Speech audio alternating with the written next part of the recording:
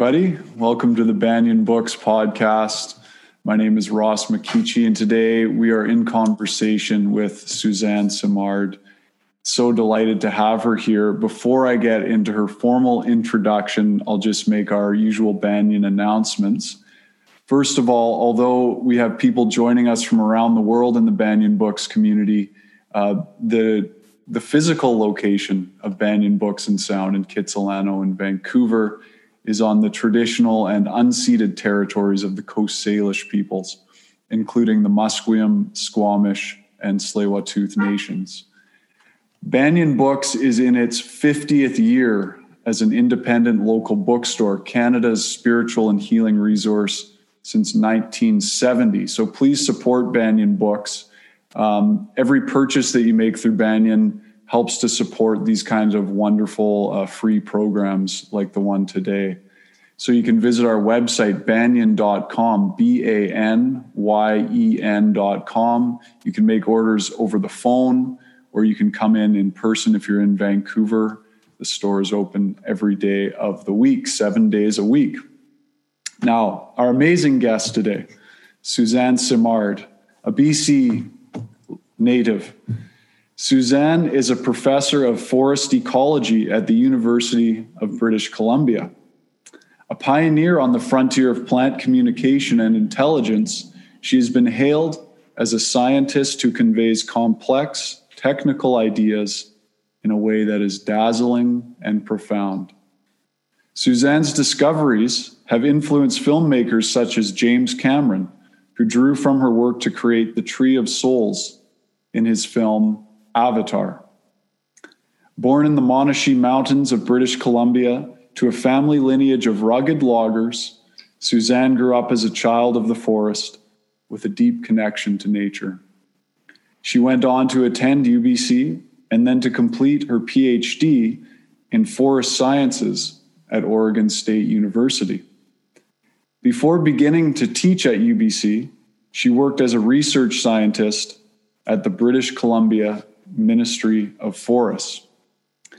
Suzanne is known for her work on how trees interact and communicate using below-ground fungal networks, which has led to the recognition that forests have hub trees, or mother trees, which are large, highly connected trees that play an important role in the flow of information and resources in a forest.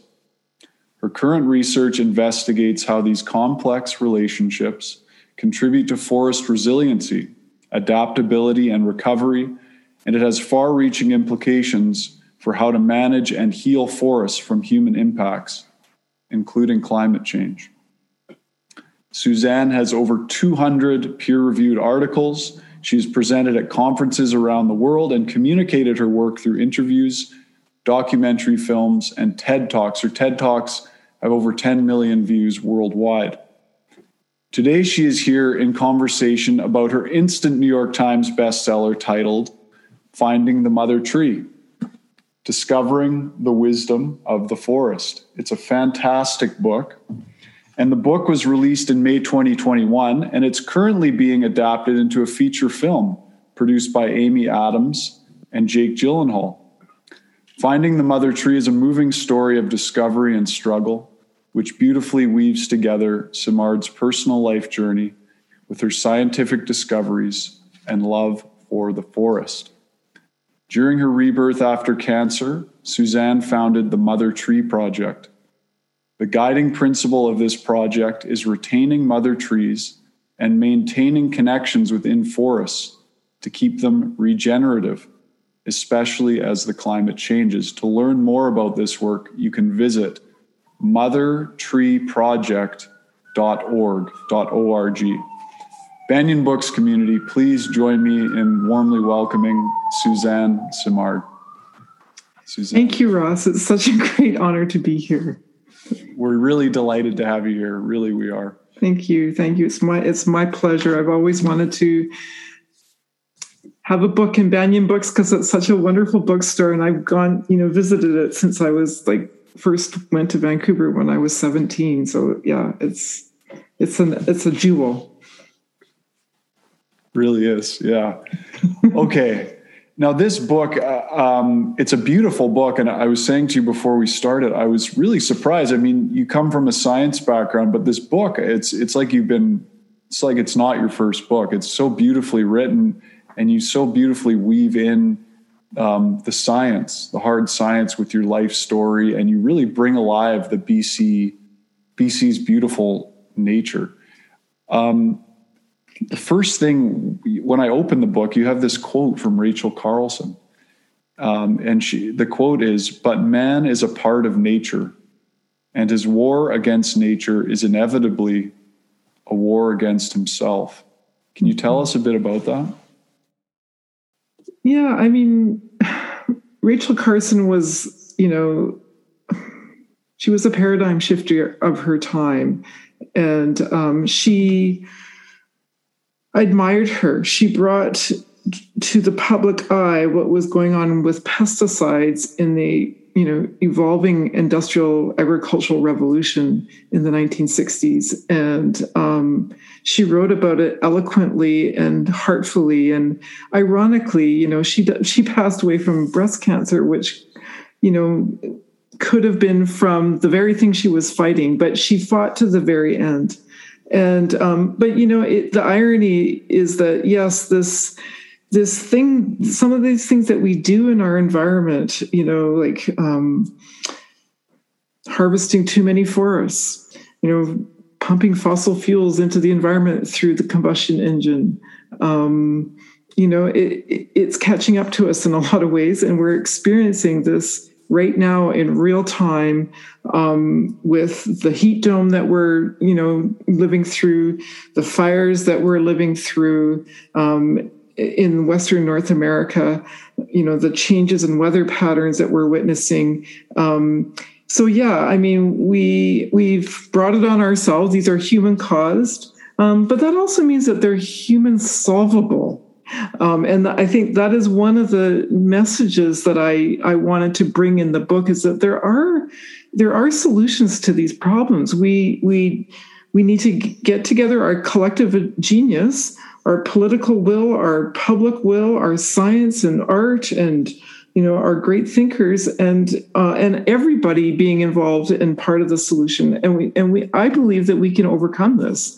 But we're in a wake up call right now. And Rachel Carson was, she was a clarion call for what came down the road for us. And I hope that, I hope that we can find the wisdom in us to, and look at the science and look at, the passion around people. People are passionate about this.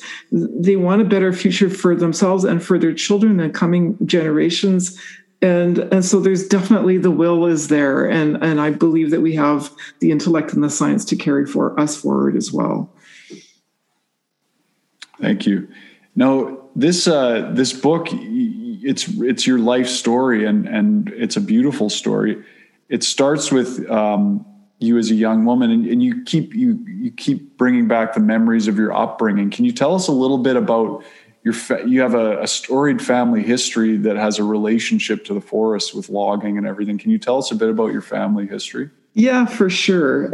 I mean, this is just really what I wanted to, when I wrote the book, I wanted to embed the very questions that I asked, about forests, about improving how we interact with forests, embedding it in my family history, into my ancestry, because I came from a place in the forest. I came from this logging family. And so my family, on my father's side, emigrated from France to Quebec, and, logged in the, in the Canadian Shield for a while, and then decided to move west. In the late 1800s, they settled in Saskatchewan for a while, and then it was too cold, so they headed west.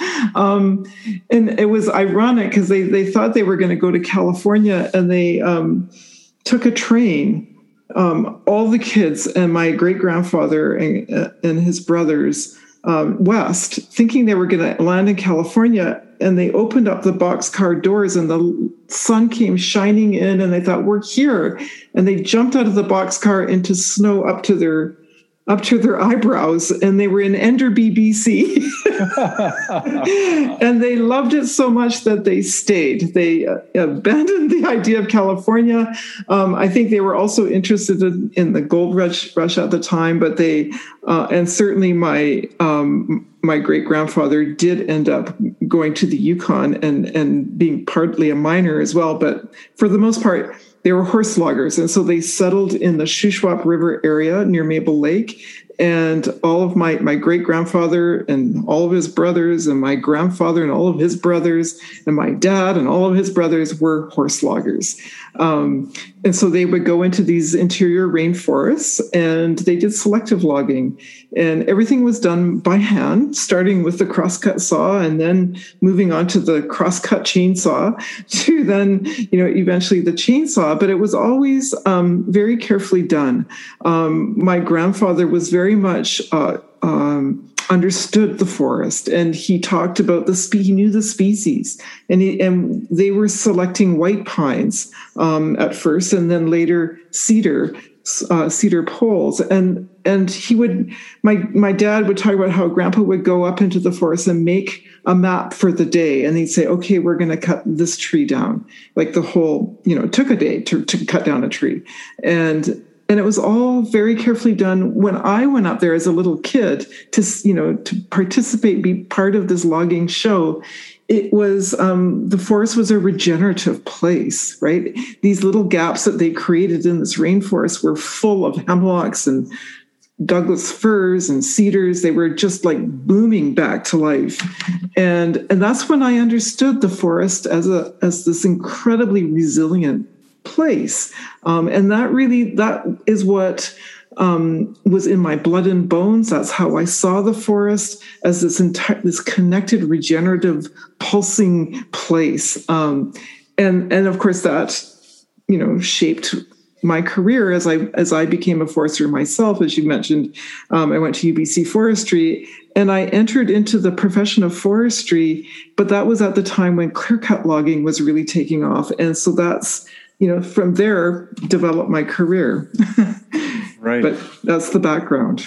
Right. Yeah. And in the book you talk about, and everybody please read this book. It's not only a beautiful story, it's very informative, and it really inspires you to connect with the forest. Like last night after I finished, I went out and I just lay down in the forest. I was just so inspired by it.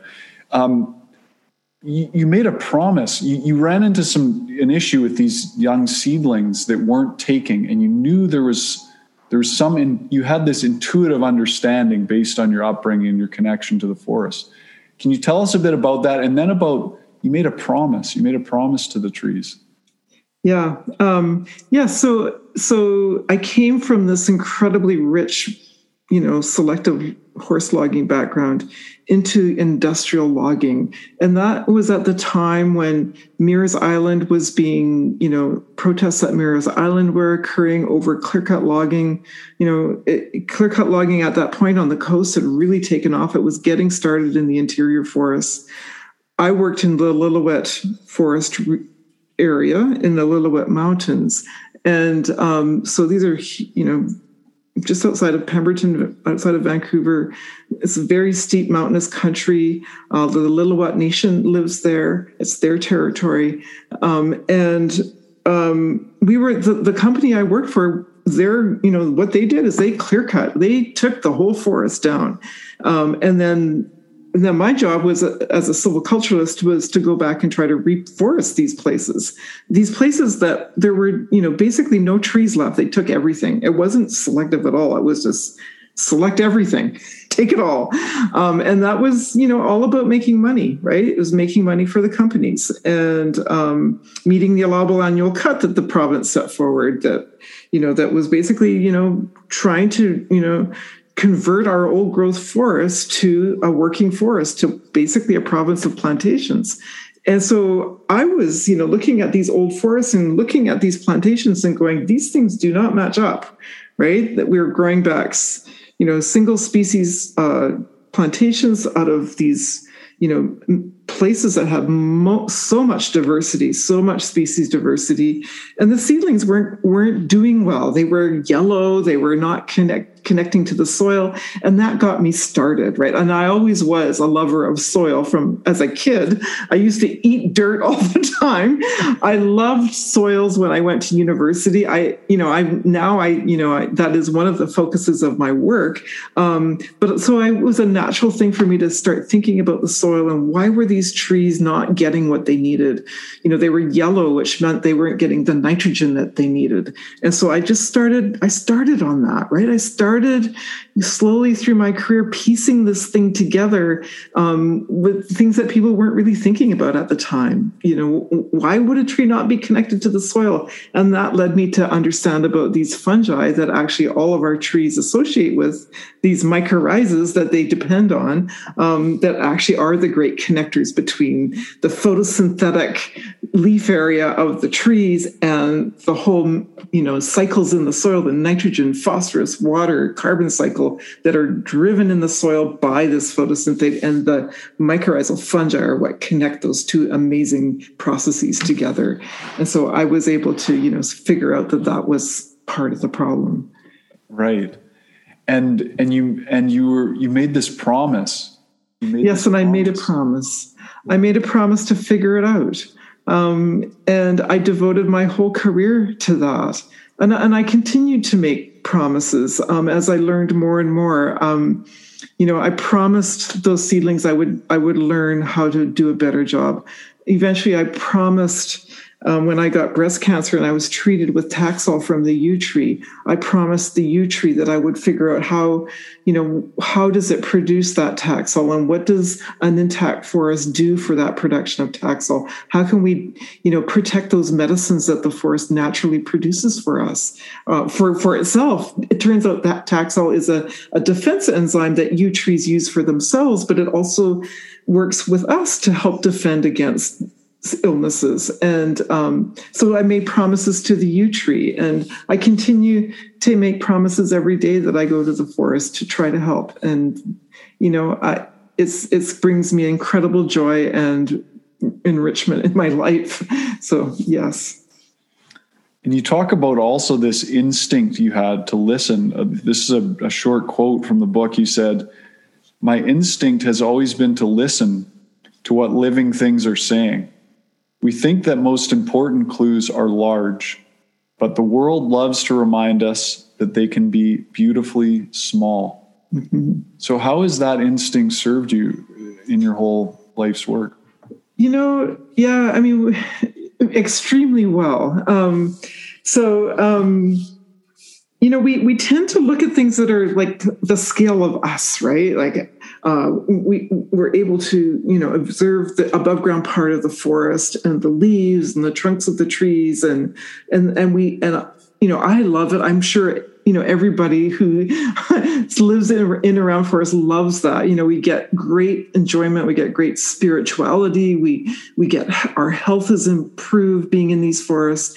But what's really underlying that? It's definitely photosynthesis in the trees, but trees are microbiomes, just like we are, right? They're full of organisms, little tiny things that you can't see. So these mycorrhizal fungi, for example, if you pull up a little seedling root, like if you see a seedling growing in the forest floor and you pull it up and look at its roots, you can barely see these little fungi that have little threads going off through the soil. And yet this is where this is absolutely crucial to our own lives, that this ancient symbiosis works. It actually was responsible for plants moving from the ocean onto the land. Is those earliest fossil records showed mycorrhizas had already evolved in those plants at that point, so that the plants could get the nutrients they needed from this barren rock that was the earth at that time. This is where the really important stuff is. And not just the mycorrhizal fungi, but like in the soil, there's a whole soil food web of billions of organisms that of which we know so very little about. But these are the organisms that take that energy from photosynthesis and they cycle the carbon, they cycle nitrogen, they're important in the hydrology. Like, they're absolutely essential. Without them, we would not be here. So yes, I mean, those wonderfully tiny itsy bitsy things that now we can look at using molecular techniques and microscopes and so on it's just absolutely fascinating. We know so little about it, but it is the new frontier. And this is where, these are where a lot of the solutions lie in looking after that incredible food web. I believe it was Nature magazine with your front page article in 97. When you first published your findings, they called it the Wood Wide Web. Can you tell us a little bit about what's going on in the Wood Wide Web with mother trees and these nodes and the mycorrhiza underneath? Yes. So, my first PhD work was inspired by these little yellow seedlings I was seeing in the forest that I'd made a promise to figure out what was going on. And I had been noticing as well as a silviculturalist working for government that, and my job was to try to figure out how to grow these plantations, that not only were they not connecting to the soil, they were getting diseased and infested with insects when we took out the native plants, especially the broadleaf trees, the birches and aspens and cottonwoods. And at the time, foresters were really focused on getting rid of these native plants because they viewed them as competitors for light and water and nutrients. For example, birch grows tall and faster than Douglas fir, and it shades Douglas fir. And so the thinking was, well, birch is robbing Douglas fir of its light and therefore reducing its photosynthetic rate and its growth rate. And so therefore we need to get rid of it. And so there was this all-out war going on in BC of, herbicides and getting rid of these native plants. And I thought, this is what's causing the disease, right? It's actually making things worse. And so I started looking at the connections in the soil. How, I felt we were disconnecting the ecosystem, disconnecting its natural connections. And I'd heard about this work done by David Reed in the UK, who had looked at pine seedlings in the lab that grew together and were affected by a single mycorrhizal fungus. And he saw carbon moving back and forth between them when he labeled one with carbon-14. And I took that idea to the real forest, which was until then had been just done in the lab. And I said, is this what we're disrupting, this incredible linkage? And that is what I found. I found that the more paper birch shaded Douglas fir, the more carbon it actually sent straight to Douglas fir to subsidize its losses. And in the spring and the fall, when fir was overtopping birch, when it was leafed out and growing and birch was not leafed out yet, the opposite was happening. Fir was sending stuff back to birch, carbon. And so I started to see the forest as, well, it confirmed my already understanding that the forest was a connected place, but now I could see it using my isotopes and my experiments and demonstrating that this is a complex place where both competition and collaboration are going on. So eventually there was a lot of backlash against this work. There was a lot of disbelief and that these networks existed, that they were important in forests. And so then I later embarked on mapping what that network looked like. And so that's where we went into Douglas fir forest and we just mapped one fungal species out of about 100 that exist in each forest. And we discovered that everything was connected together in this incredible network, and that the most connected trees were these big old trees, the old trees, the ancient trees, the biggest trees in the forest. And it turns out that those trees were sending carbon and nitrogen and water to their neighboring seedlings, helping them regenerate. They were also providing this great network that they were feeding with their own photosynthesis that these seedlings could tap into. And so that's what led us to calling these old trees mother trees. Yeah. So that's a long story to answer that question.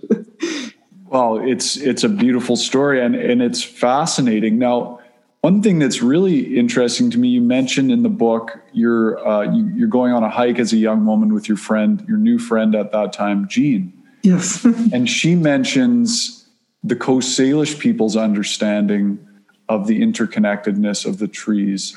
How much influence has Indigenous wisdom from the BC Indigenous people or from other parts of the world influenced your work? Right now, I'm working a lot with Indigenous people. I would say up until a decade ago, I didn't have a strong connection. I mean, I understood and knew Indigenous people. I worked with them. I went to school with Indigenous people, friends, but I didn't understand the depth and the incredible wisdom of their knowledge until I started working with one particular postdoc, Dr. Teresa Ryan, who is a salmon fisheries scientist. And she just started talking to me and saying, our worldview is that we're all connected. We're all one with nature, that we're interdependent, and that we have these principles of things like respect, having respect for plants and trees and water and salmon, that the whole relationship is built on respect and reciprocity, which means that, that we don't take more than we need, or that what nature is able to give us, that we only, we do what's called an honorable harvest. We harvest only what we need. We don't push these ecosystems to the point of collapse, which is what, our modern, economic driver is driving us to do. And that is why we're seeing, this, major problems in our forests, one of the reasons. So now I'm working a lot with Indigenous people. I actually just went on a 10-day trip with the Kwakwaka'wakw people up to their territory, the Monteaguila tribe, to talk about reclaiming their old growth forests, that they really want to get their people back on the land because they've been so disenfranchised through colonialism and the residential school system. And they want to have their presence. They want to be able to carry out their obligations to the forest because they have lived on this land for thousands of years, observed, had their own deep, deep science about looking after the resources. And then that got taken away from them with colonization. And so now I'm working with them to try to find ways that we can reconnect, the Indigenous people and the settler people to move forward, all of us together in a more regenerative, more holistic, more sensitive and reciprocal relationship with nature, so that we're all, helping nature to recover from this past century of exploitation to find a better way. So yeah, I am working with them. I'm working with them through the Mother Tree Project, through the Tree of Life Project, through the Salmon Forest, and the connections I'm have with them are deepening and richer and more exciting all the time. Fantastic. I'm really curious about the relationship between sort of what we might call the Western modern kind of scientific method versus these ancient forms of knowledge and understanding. Did you ever feel like you had these intuitions and innate understandings about the forest and that interrelatedness? But did you ever feel handcuffed by being tied to the scientific method, and that industry and government were so dependent on the scientific method? Yeah, I mean, I eventually was able to articulate that, but it took me a long time because, I could see, I had this intuition, this deep knowledge that was grounded in how I grew up in the forest through, just being a child of the forest and observing things. And then when I started to become a scientist, I had to, in order to survive and make my way, I had to learn the Western ways, of course.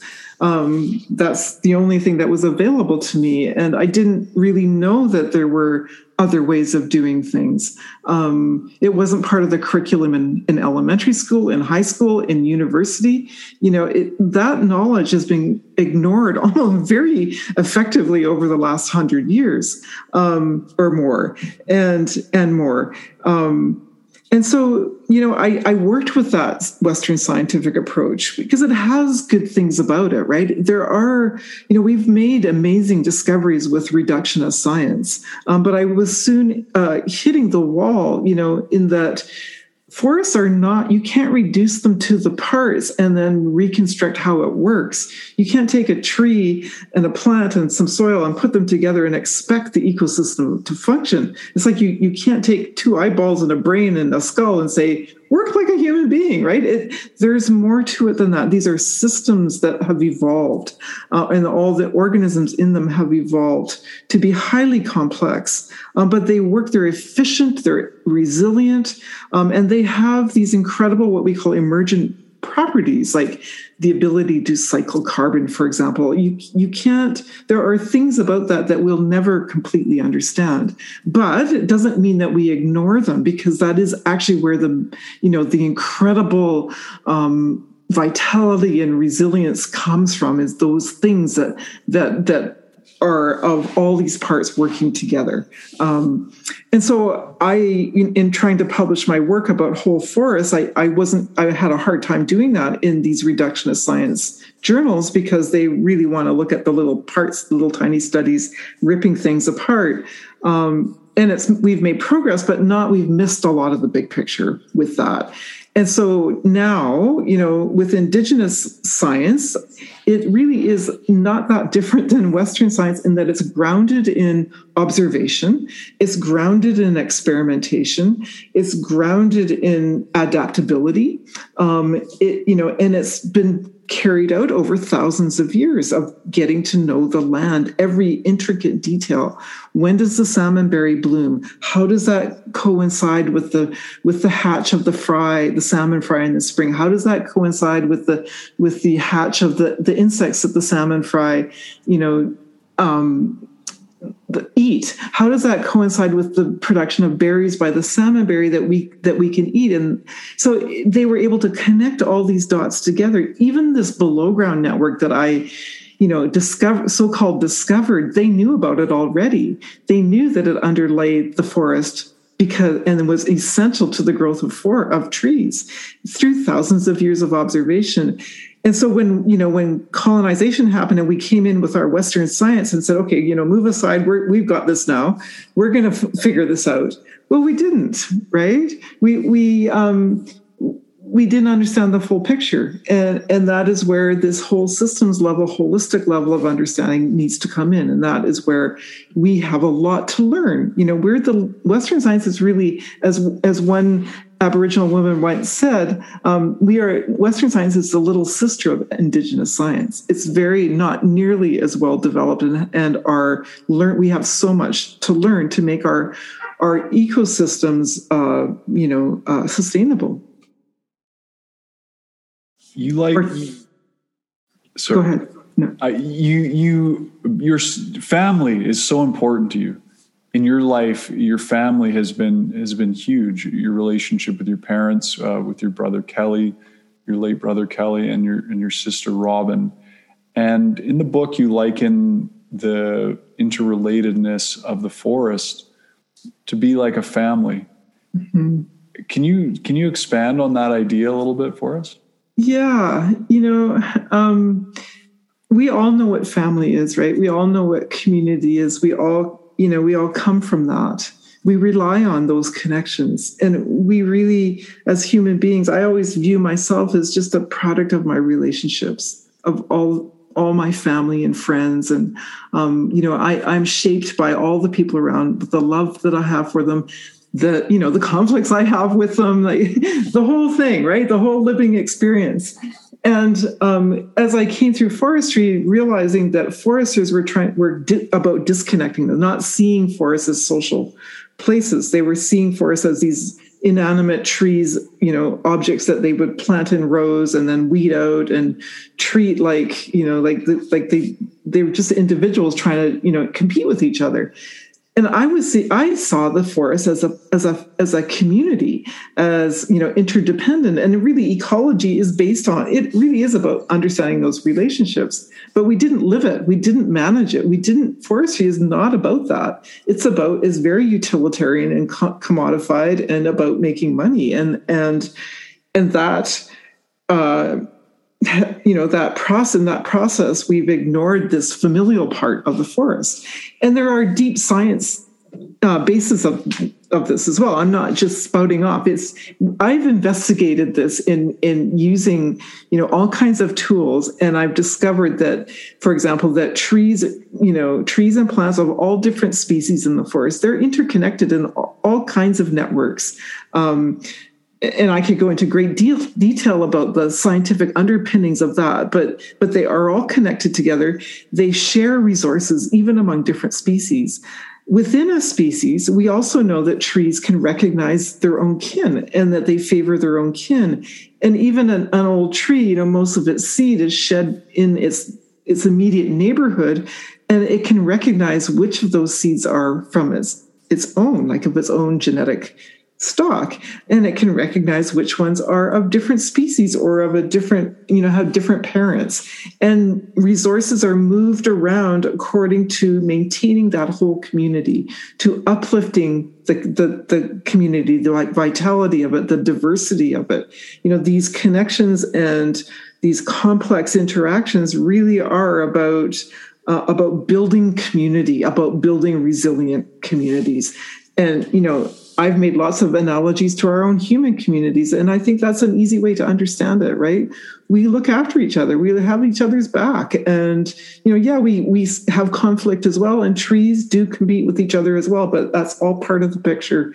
And, but the important point here is that forests are social places. Trees need their neighbors. They live beside each other for hundreds of years. They have evolved ways to communicate and interact and look after each other.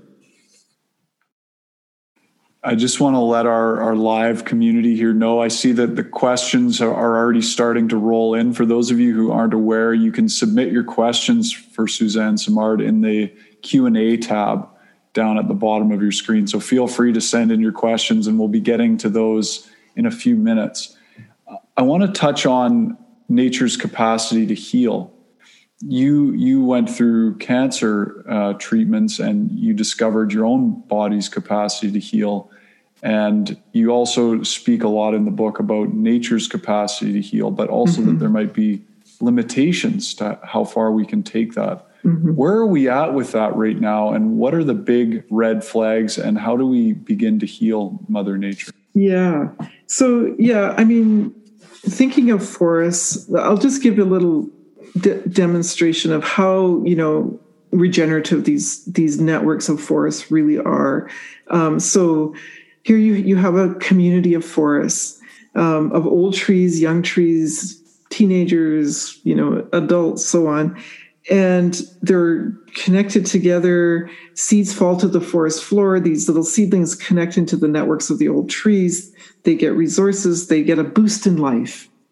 And then they take off. Some of them might not make it, if they're in a particularly shady spot, but a lot of them make it, and they find their way through the crowns of the forest, and even if they get attacked or infected by some pathogen or insect, that there are all these warning systems and aid systems in the forest where trees can communicate with each other about this, and they're able to upregulate their defenses in response to these communications. As I said, they have all these recognition signals. There's all kinds of signaling going on below ground. It's like a big internet. You could think of it that way. And that's what brings resilience to the forest, right? That's how the forest regenerates. It's through all these incredible interactions and ways of communicating between all the creatures. And so the forest has evolved to do that. It's evolved to heal itself, to recover from disturbances. But like I said, and like you said in the just now, there is a limit, right? Like the earth has a capacity. Forests have a capacity to absorb damage or change or trauma. And there is a tipping point where when you inflict too much damage, that the systems can't recover. If you take away all the forest floor, for example, where all of the insects and worms and nematodes and amoebas are, the cycles stop, or they're extremely retarded, extremely slowed down. And so, yeah, there's a limit. You can't take off the forest floor and expect the forest to actually recover. You can't mine down, over extensive areas, removing soil, and expect the forest to bounce back. It takes what we call pedogenic time to recover, thousands of years to build soil and forest floor again. And, and this isn't esoteric. We do this we actually do this, right? We do it in mining. We do it in agriculture. We do it in bad forestry practices. If we're too extensive in our disturbance, like building too many roads, for example, and landings, or scarifying, or, with our machines moving too much forest floor around, we've measured the effects of this, that even in normal logging practices where you have machines on the ground, we're losing about 60% of the carbon in the forest floor just by the act of logging. So that is not irrecoverable damage, but it slows things down a lot. And that also, those carbon stocks they're the buffer against. The stocks in forests and oceans are the buffer against climate change. And, if we continue to deplete it by logging our old growth forests, our big old growth forests, by, damaging the forest floor, it's really hard to recover. You can't get back those old growth forests again. You can't grow back that forest floor without thousands of years of recovery.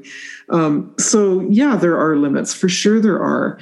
And climate change, here we're in a very, scary time right now with the fires and the heat dome, and that this is a warning to us. I think we're going to survive this, but it's a warning to change course, that we need to be more conservative in our practices, be more cautious, not push our systems to the point of collapse, but actually look after them, like be good stewards of the environment. So yes, so in sum, the forest ecosystems, the world has incredible capacity to heal. It's built that way. But we have to be good stewards. We have to be responsible, and we have to, be reciprocal, meaning don't take more than we need, live within our means. Wonderful. Can you tell us a little bit about the Mother Tree Project? Yeah, for sure. I'd love to. After I recovered from cancer, I started this project called the Mother Tree Project. And this is the biggest experiment I've ever done. It's growing. I encourage anybody who's interested, if you want to get involved, we've got lots of capacity for people to become involved in many ways, even as citizen scientists. But what we're doing is we're trying to design new forestry practices that will keep our forests resilient as climate changes. So instead of, clear cutting and reducing carbon stocks and planting and hoping that these forests will recover and weeding them out, what I'm suggesting, or what our study is doing, is testing different ways to keep old mother trees, still take out some trees to meet our needs for housing and so on. So it's like selective logging, kind of like what my grandpa did, but leaving old trees, and we're leaving them in different amounts and configurations in different climatic regions. So right now we have 9 forests, each replicated 3 times. So that's 27 forests that are scattered from the US border all the way up to Fort St. James, which is north of Prince George, in all these different climatic regions in Douglas fir forests. And we're trying all these different ways to leave old trees and comparing the effects of that on the carbon cycle, on biodiversity, and on the regenerative capacity of the forest. And I'll just give you a hint of what we're finding. We already know, based on only 5 years of measurements, that it's absolutely essential to keep these old trees around, that they're the legacies that boost the next forest forward, to provide the connections to the past and to the future, literally through their mycorrhizal connections, that leaving old trees in different configurations, it's going to depend on the climatic area you're in, but they help us keep the biodiversity. So, for example, when you clear-cut log, what we're finding is you lose the lichens in the crowns, obviously, of the trees, and you lose the mosses on the floor, on the forest floor. A lot of the herbs and shrubs will recover, but there are, whole functional groups of plants that we lose. And then, from a carbon cycle point of view, we are able to protect a lot of the carbon stocks by leaving a good portion of these old trees. And of course, they provide seed, and they naturally regenerate, and they protect the seedlings coming up. And we've also found that we can even introduce immigrants. So there's a lot of talk about assisted migration right now, and we're practicing that in forestry, that as climate changes, trees can't keep up with it, right? They can't move, they can't adapt that quickly, they can't migrate that quickly. And so foresters are doing this thing where they're actually migrating more, genotypes from warmer climates further north. And so we're doing that in our experiment as well to see how well it works. And what we're finding is that when we leave old trees, especially on stressed sites, that we can increase the survival of those trees is increased by 20 or 30%. And so there's a real synergy there. And so I just think that, and I'm not the only one who's looking at partial retention of old trees. Lots of people have looked at this and have, generally find that it's really helpful to do that, to have this more regenerative approach to forestry instead of just taking everything, clear cutting and extensively. So I could go on about that, but that's the core of the Mother Tree Project is to continue doing that research. What a hopeful and beautiful project. I feel quite moved by what you're doing. And Thank you. I understand you've got a kind of 100-year timeline. So this is something that's going beyond your lifetime. It's for future generations. Yes. And isn't that what we all, as a parent, as a teacher, that is the greatest gift I could ever give to myself or to my children or to my students, to the world, is to leave this legacy project that can be built upon and help find answers. And yes, every year I have about 20 students that work with me out in the forest, digging up soils, measuring plants, measuring logs and trees. And the students absolutely love it. They immediately connect with the forest, which is an essential part of loving the forest. And and it's their project, right? They're full of ideas. Why don't we look at this? Why don't we look at the birds that are, inhabiting the cavities and the snags that have been created in this forest, for example, right? They take it and they run with it. And I also mentioned that we would like to take this project up the coast. So a number of First Nations have expressed incredible interest in developing the same project in the coastal regions. So we have one site at Malcolm Knapp Research Forest, which is in the Kitsi Nation near Maple Ridge. But we're also looking to work with the Kwakwaka'wakw, the Haltsik, the Tsimshian, and the Haida people to expand this project so they can find alternatives to clear cutting, which has been going on extensively in their territories. And so there's a great deal of hope and of their youth also doing the work themselves and finding their own way with this as kind of a framework to help them out.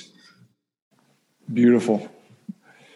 Now, we're going to get to some of our live audience questions. The first one is from Alma. Alma says, I'm curious about the mycelium network underneath pavement in cities.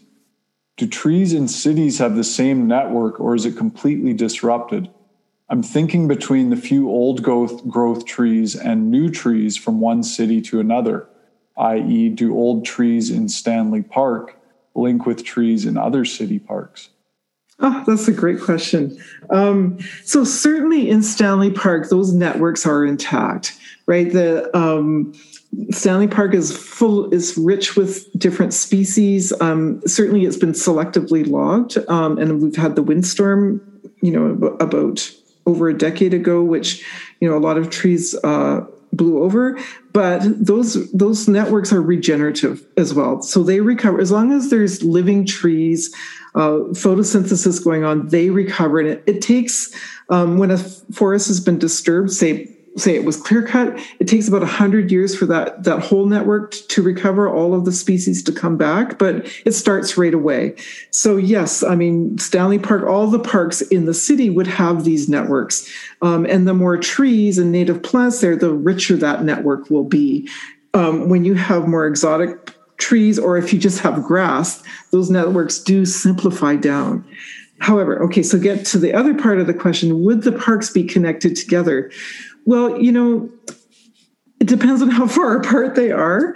But certainly, for example, if you're in Stanley Park and, there's boulevards of trees that go into the West End, for example, and, the cedars form, and the maples and the yews form arbuscular mycorrhizas, and a lot of the maples in those boulevards that are, going up those streets, they would also form these arbuscular networks, and they could link together. The challenge that they have, and what trees have when we just introduce them into urban environments, is often in construction, that the soil is removed, that the engineers work with the fill that's remaining, which tends to be like, it's like glacial till. There's not a lot of organic matter in it. And so those trees are at a disadvantage from the start. So and a way to enhance those connections between the parks, the natural forests, and the streets is to actually provide real soil for those trees that are planted, especially topsoil or forest floor, that's where the living suite of the soil food web is.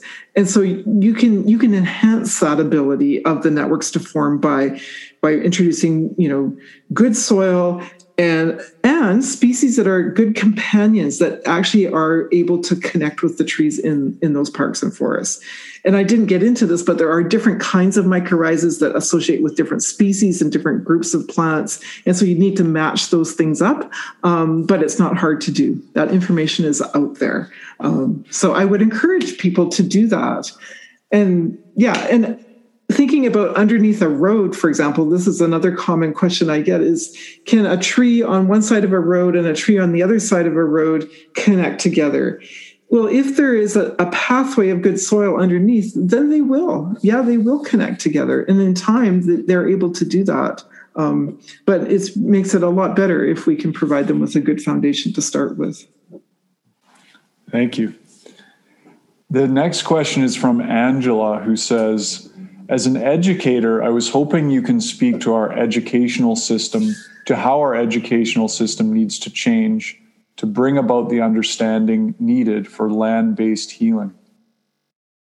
That's an excellent question. And I'm a prof at a university, and I think that these same ideas are translatable across all parts of the education system, from kindergarten up to the university and beyond. And that is to get kids into the forest, into these natural ecosystems.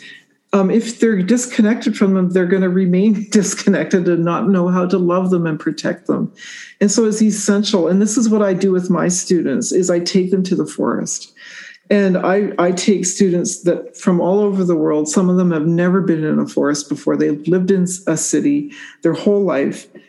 And when they get there, I get them to here's a good exercise that anybody can use with their kids. I take them into the forest in Pacific Spirit Park, where I teach, and we just sit on the forest floor and lay down, and I say, okay, let's just be quiet with these trees for 5 minutes.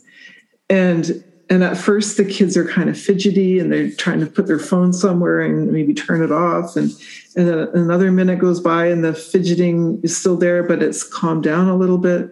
And then after another minute, it starts to go quiet. And then the kids open up their senses and they hear the birds. They can hear, the squirrel climbing up the tree. They can hear the squirrel chomping away on that cone to get the seeds.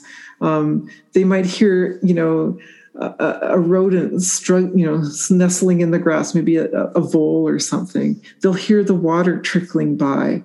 They'll hear their neighbor breathing in and out. They become one with the forest, and it doesn't take very long. It's like meditation. Once you lock into it, you're there, right? It's the same with these kids. They're naturals at it. They love it. And I know in the 12 or 13 weeks that I teach my course, by the time we get to the end of the 13 weeks where we spent every week going out into the forest, they just want to get back out there. It's in their blood and bones. And so that's when I know I've done my job as an educator, is I've helped them connect with the forest. And of course, I also wrap around them. I hug them with the information I know, right? I tell them about the networks in the forest. I show them, what they look like. We go on lots of field trips. I'm like an ectomycorrhiza where I hug them with this hyphal network, and I say, here it is. Take it, learn from it, and now it's up to you. And they do it. And I've even taught little kids in grade 1, and they actually do just the same thing. I go into these little, and I take them out in the forest. We lay down on the roots and just listen, and they're full of ideas. They're naturals at it. So yeah, I think that's the essential thing. Get them out there, get them in the forest, and then teach them about these principles that we've learned from our Indigenous neighbors, about respect and reciprocity, and about giving and never taking too much, about responsibility as well, that we have a responsibility to our earth and to each other to care for this earth, not to exploit it, but to look after it, to be sensitive to its needs, because it's sensitive to ours too, right? So that is what reciprocity is all about. So anyway, those are a few ideas. They're very fundamental, but it's a good place to start. Thank you. There's a question from Jared who asks, can you speak to the best practices for forest fire management in terms of forest thinning projects? What should we be clearing out of the bush, if anything, and what should stay? How can we promote forest thinning for forest wildfire management while also retaining forest floor biodiversity? Yeah, that's a great question. This is such a complex problem. And so I'll just start off, there's some fundamental things that need to be done. So first of all, when we're under heat waves like this, it's hard to stop a fire from starting, right? I mean, if there's an ignition source, when it's so dry, it doesn't matter how much fuel is in the forest, there's going to be a fire. But we can reduce the fuel load. That is so we need to deal with climate change. In other words, that's the overarching thing, is that we've got to deal with that at the same time as we're managing the land. We've got to decarbonize. We've got to reduce our fossil fuel reliance and move on to renewable energy. I know it's a mantra, but it's true. Unless we do that, we're nothing that else that we're going to do is going to solve the problem. So then on the ground, as we're dealing with climate change, we also need to reinstate some of the, and I'll call them Aboriginal ways of managing the land, is reinstate prescribed burning in our forests, because that prescribed burning that was done for thousands of years reduced the understory in a very natural and holistic way. Because fire itself is a regenerative tool, right? It is, when you burn the forest floor, it actually releases a whole bunch of nutrients that thinning doesn't do, right? Thinning doesn't actually burn the needles and the mosses and the grasses and remove them and release nutrients. Thinning, actually, they're still locked in there even when you thin. So I'd say reinstating prescribed burning, it's got to be done extremely carefully, because we've got people on the landscape, we've got property, we want to protect things, but we can very carefully, and that is going to take a lot of people thinking really hard about this, how to do it, but we can do that. And then, in areas around townships where it's hard to do prescribed burning, or we don't have time to, we've got to act now. Then yes, going into areas where where there's an understory that has built ladder fuels up to the crowns. That's really dangerous, because if a spark starts in there, the fire does just go ladders up into the crowns of the intermediates and up into the crowns of the big trees, and then it becomes like this stand destroying fire. And so you can remove those fuels and you can thin them out. And I think that's a good, it's not a bad practice. It's a good practice. And so I would focus on the smaller trees, taking those out and leaving the trees that are old, the old trees, with their thicker bark. They've lived through many disturbances. They've got defense. They've already got some defense in them. They've resined over these old scars. They've got defense enzymes. They can survive these fires, whereas the younger, smaller stems can't, and they're the ladder fuels. So LADDER, by the way. And communities are doing this. And I know in my community of Nelson, there's been a lot of it done. It looks really good. I think they've done a really good job with it. I noticed in some communities that it could be used as an excuse for logging old growth forests, because money has been invested in fire smarting communities. So we have to be really, really careful not to be tempted by that, not to use an excuse to go and log old forests, because they are actually very protective for the communities. Old trees are resistant to fire. Young trees are more flammable. They burn more easily. The other thing we can do is we can introduce more broadleaf trees around our communities. They have much higher water content. They have less resin in them. They don't burn as readily. They're not as flammable. And so, sort of changing the successional patterns of the forest by introducing more broadleaves can be very helpful. Thank you. And you mentioned old growth forests, and this is thank you everybody who's here live for your great questions. Unfortunately, we can't get to all of them. There are many. We have a last one from Paula, who says, what can we do besides sign petitions to stop BC from destroying old growth forests and start to follow more ecologically sound forestry principles? We've been trying for so long and they aren't listening. Yes, thanks, Paula. I agree. It's very frustrating. And like, just to understand why, there's been the protests at Fairy Creek. There's going to be ongoing protests, is my hunch. There's one starting up in Revelstoke to protest against old growth logging. And those protests arose out of frustration that there's been no action. And the lack of action is because we kind of got, when British Columbia was settled, there were a bunch of commissions that were set forward, and the working land base was identified, and there was an allowable annual cut that was determined, and it's still determined every year. And that allowable annual cut is supposed to be based on the growth rates of the forest, what it can, to be sustainable.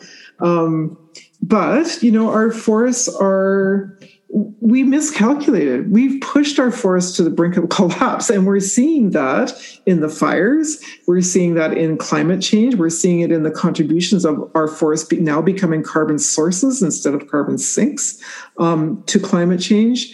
So there's all kinds of, we've lost biodiversity. There's all kinds of indicators we've pushed it too far. But the province has become locked into this calculation or this pattern, right? That they said, this is our cut. The cut level has been the same for the last 2 decades, pretty much. I think it's like 70 million cubic meters a year. And it has not varied very much. It's like, okay, we're doing this and we're going to stick on this track. I think that it's hard to, get them off the track. There's a whole infrastructure. There's industries that have developed around that. There's interests in it. There's financial interests in maintaining the status quo. People have also been told that their jobs depend on it. Well, actually, I would really look hard at that. Some jobs are dependent on it, but not as many as in the past. In fact, we've lost about 50% of our forestry jobs over the last decade due to mechanization. So the jobs argument doesn't really hold water. And so really it comes down to, profit and making money and, tax dollars, I guess. But, we can't sustain it. We're seeing, as I said, the indicators are out there, the fires, they're the big indicators are suggesting that, we're on the wrong track. So what do we do? So, we can publish scientific articles. Well, that's easy to ignore. We can have think tanks. Well, we've had lots of those. We can have, reviews. Well, we've had a lot of those as well, and no action. So what are we left with? Well, I feel that myself, as a studier of the forest, as someone who has knowledge of the forest, I've come to the point where I've written this book, for example, to try to get the public to be more aware of, to reveal, what's going on and what we could do better. And I think everybody can take their own approach to do that. But I think that we need to have various ways of catching the attention of government to make changes. And that attention is going to have to spread, right? It may start at Fairy Creek, but it's going to grow. I think it's going to grow. And then once there's a momentum, then there'll be an interest in listening to the public. But so my advice, I guess, to everybody is don't stop, keep the passion up, follow your heart, find out everything you can, get as much information as you can. There is really excellent science out there to guide us. And pressure our governments, hold their feet to the fire to do a better job. And it's not just about voting, right? Because voting is important, but even politicians who make promises break those promises all the time, and so we need to hold their feet to the fire in whatever way we can do that. So, and it takes all of us. It's going to take all of us to change this course, in my opinion. Thank you. Now, you said part of what you're doing is you've written this book, and I mentioned at the start that this book has been taken on to be adapted as a screenplay for a major film produced by Amy Adams and Jake Gyllenhaal. Can you tell us a bit about that just before we finish up and your hopes for how this might spread more awareness? Yeah, I have great hopes for this feature film. At this point, they're still looking for a director. So they're trying to find a great director. Amy Adams has worked with some of the best directors in the world, and she's going to find the best she can. And Jake Gyllenhaal as well. And then once they have a director, they're going to get a screenplay writer, and they're going to get the best in the world and that they can get for this to match with this topic. And then I'm an executive producer, apparently, and so I have a say in the movie. But what I really want is them to create out of the book their own vision, their own creativity, to see what they, because everybody brings creativity to this crisis, and so of course, I'll try to influence them. I'll show them, educate, I guess. Show them places in our beautiful province of where things can be improved, where things I think have gone wrong, and I'm hoping that it will bring great awareness to everybody of how we can do a better job with this. I think it could be extremely impactful. I think that it can bring a great deal of hope for us to make the changes that we need. But it's like, let's not just wait for the film. Let's keep going, right? We've got to keep going and trying to pressure for a better way for change. Wonderful. Suzanne Simard, thank you so much for being here. And I'll remind everybody her new book, which is going to be made into a motion picture, Finding the Mother Tree, Discovering the Wisdom of the Forest. You can learn more about Suzanne's work at mothertreeproject.org. And again, this is the Banyan Books and Sound podcast. We were in conversation today with Suzanne Simard. A big thank you to the Banyan Books community who have been so supportive over the years. A big thank you to Jacob Steele, who produces all of Banyan's events, all of these wonderful free programs that everybody gets to participate in. And a reminder, please support Banyan Books to keep these kinds of programs going. Our website is banyan.com, BANYEN.com. again, Suzanne, big thank you for joining us today. Thank you, Ross. Thank you so much. And thanks, Jacob, too, and Banyan Books. Thank you so much.